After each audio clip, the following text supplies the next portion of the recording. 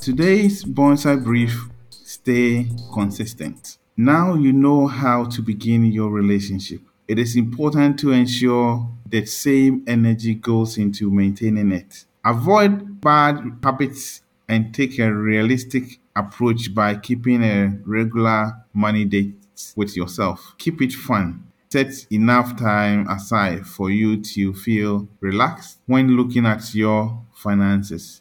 Sometimes, looking at finances for a long period of time can be stressful, and this is okay. You may find it more helpful to have a short session and come back later or the next day with fresh eyes and a rested mind. The key is to keep checking in. So make a start by blocking out some time in your calendar, whether it's once a week, once every 2 weeks, or once a month. Bonsai Money is brought to you by moneyforyou.org. Visit at Bonsai Money on all socials.